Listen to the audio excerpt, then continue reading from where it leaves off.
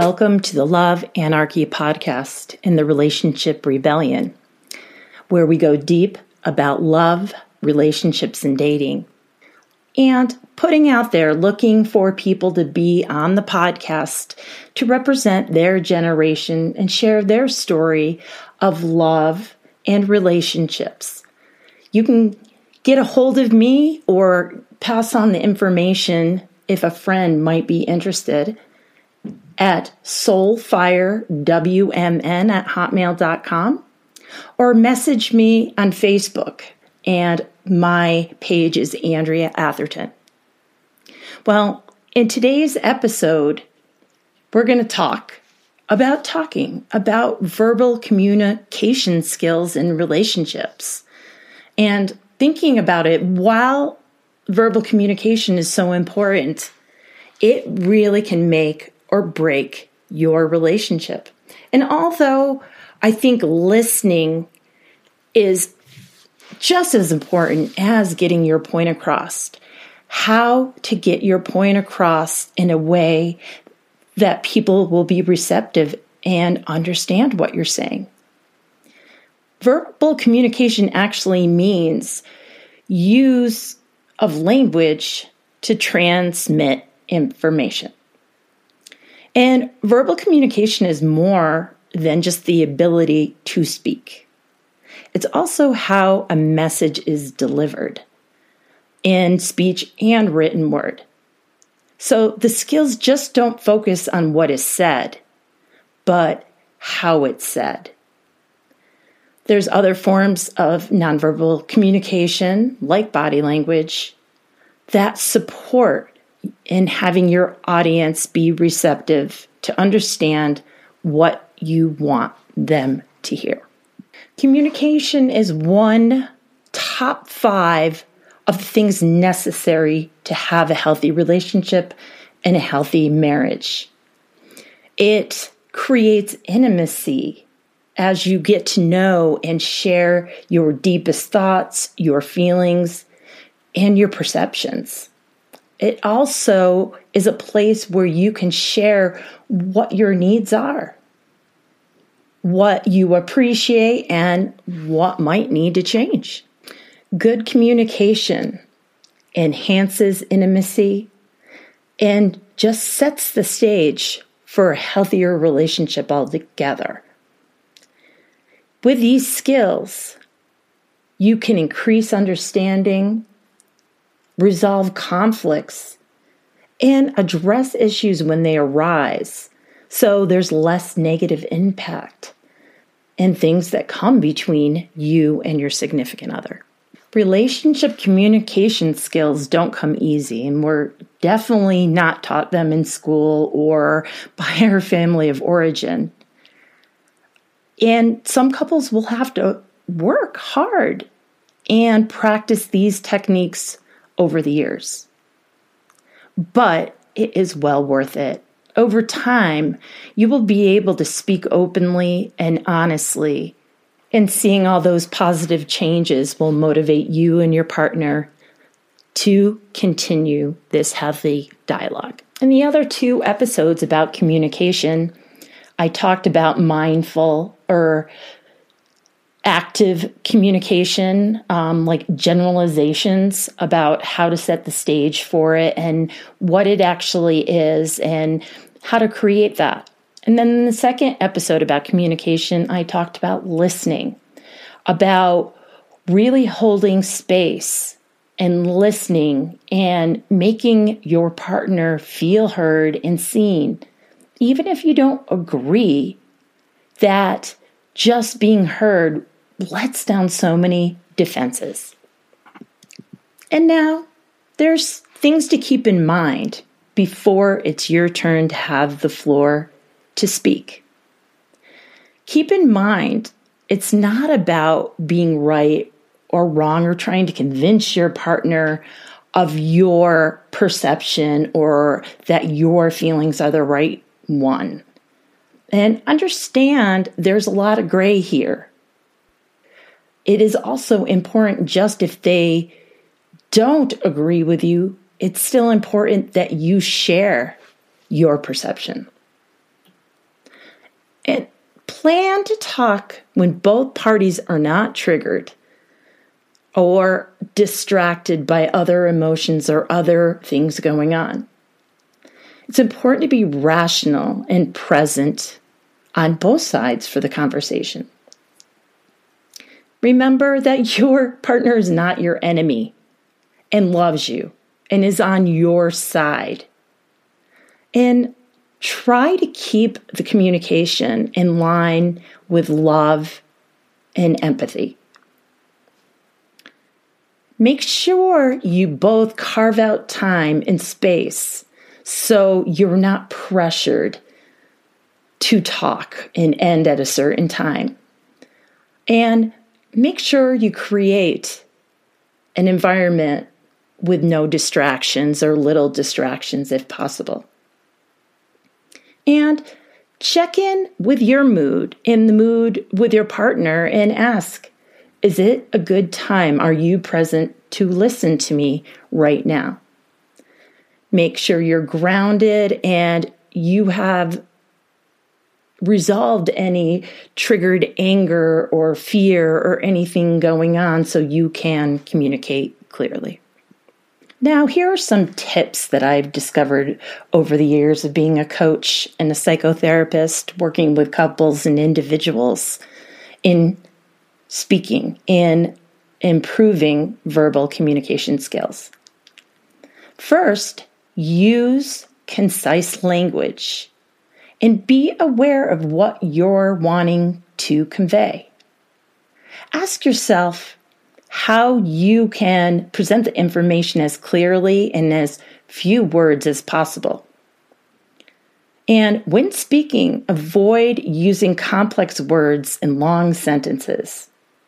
Leave out all the irrelevant details that could sidetrack what you're trying to convey. And this will help your partner more clearly understand you and reduces the chance of being misunderstood. The second is being comfortable with pauses and giving yourself moments of silence for reflection. Some people feel this is awkward or uncomfortable, but it's important and sometimes powerful. People feel uncomfortable with silence, but pausing before answering a question can improve the quality of your response. Take time to reflect as it allows you to organize your thoughts into concise and clear statements. Often, if you feel rushed to answer, that feeling will get reflected in how you respond. So your message may not come across as you intend. And the third, be aware and considerate of your partner's communication style and triggers. To effectively communicate, you need to understand your partner's perspective and put yourself in that position. Also, be aware of your partner's body language as you speak and notice if they get agitated or uncomfortable and try to shift or rephrase that statement. And 4, tone of your voice is very important to be aware of and can play a crucial role in how your message is coming out. Again, with your partner, talk from a place of passion and love, and try to vary your tone and use inflection when you emphasize things that are important to you. Obviously, try to avoid yelling, but even talking loudly, because I'm guilty. Being from New York, when I get excited about something, I'll talk loudly. And here in Colorado, people think I'm yelling, which I'm not. And take a break when you feel triggered. Tell your partner what you're experiencing. Tell them that you're feeling overwhelmed, and take that pause if needed. There's another form of communication called verbal modeling, which you copy the tone of another person. It's like mirroring body language. So if somebody's speaking softly, they speak excited, try to match it. People feel drawn to voices that sound like theirs and helps with increased engagement. And 5, being mindful of your body language. And in Communication 101, I talk about an open body language. So facing the person, not crossing your arms or your legs. You can also let natural gestures or facial expressions emphasize the points or the feelings behind your message that you want to make, or to grab your partner's attention or focus. Just don't use too many or appear overly animated, because then it feels like a sales pitch and can be distracting. While people don't think about this much, make physical contact. Reach out and touch their hands. If you're sitting next to them, put your arm around them or give them a little hug or touch their knee. Physical contact and low-intensity stimulation of the skin promotes the release of oxytocin, the love hormone. And this promotes empathy in romantic partnerships. And it promotes cooperative behavior and is an anti-stress agent. Number 7, be authentic, be you, and be honest. Always bring your best self to your interactions and your most authentic self. Your partner is more apt to listen to genuine, heartfelt communication. For example, if you don't know something or exactly what you are feeling, share that with your partner. You will be trusted more if you are transparent and honest with what you feel and think. If your partner senses that you may be omitting something or lying, they will stop listening and they will be less likely to believe anything else that you say. And they'll question if the other things you said are truthful. Your significant other can sense this on an energetic and unconscious level when you're not being honest. And number 8, be open to feedback. Seeking feedback from your partner helps to see if they understand what you've been sharing. Ask your partner what they heard and what they understand from what you said. When you are finished talking, allow your partner to share what their viewpoint and feelings are about what was communicated. Try not to get frustrated if they don't quite get it right away, or totally understand or agree where you're coming from. If this is the case, try to agree to disagree.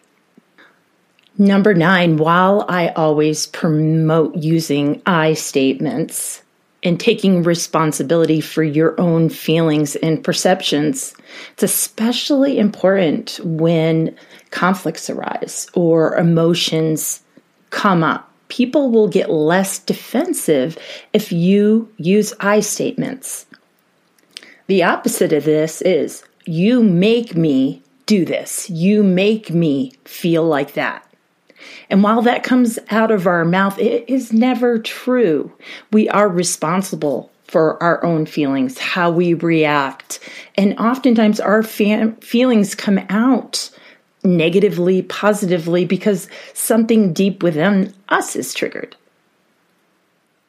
The difference is, instead of saying, you did this and it made me afraid, try saying, when you do this, it hurt my feelings and I was afraid.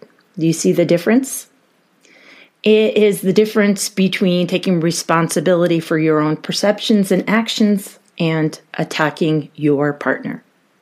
This is one of the most effective ways to prevent things going in a bad direction fast into attack mode.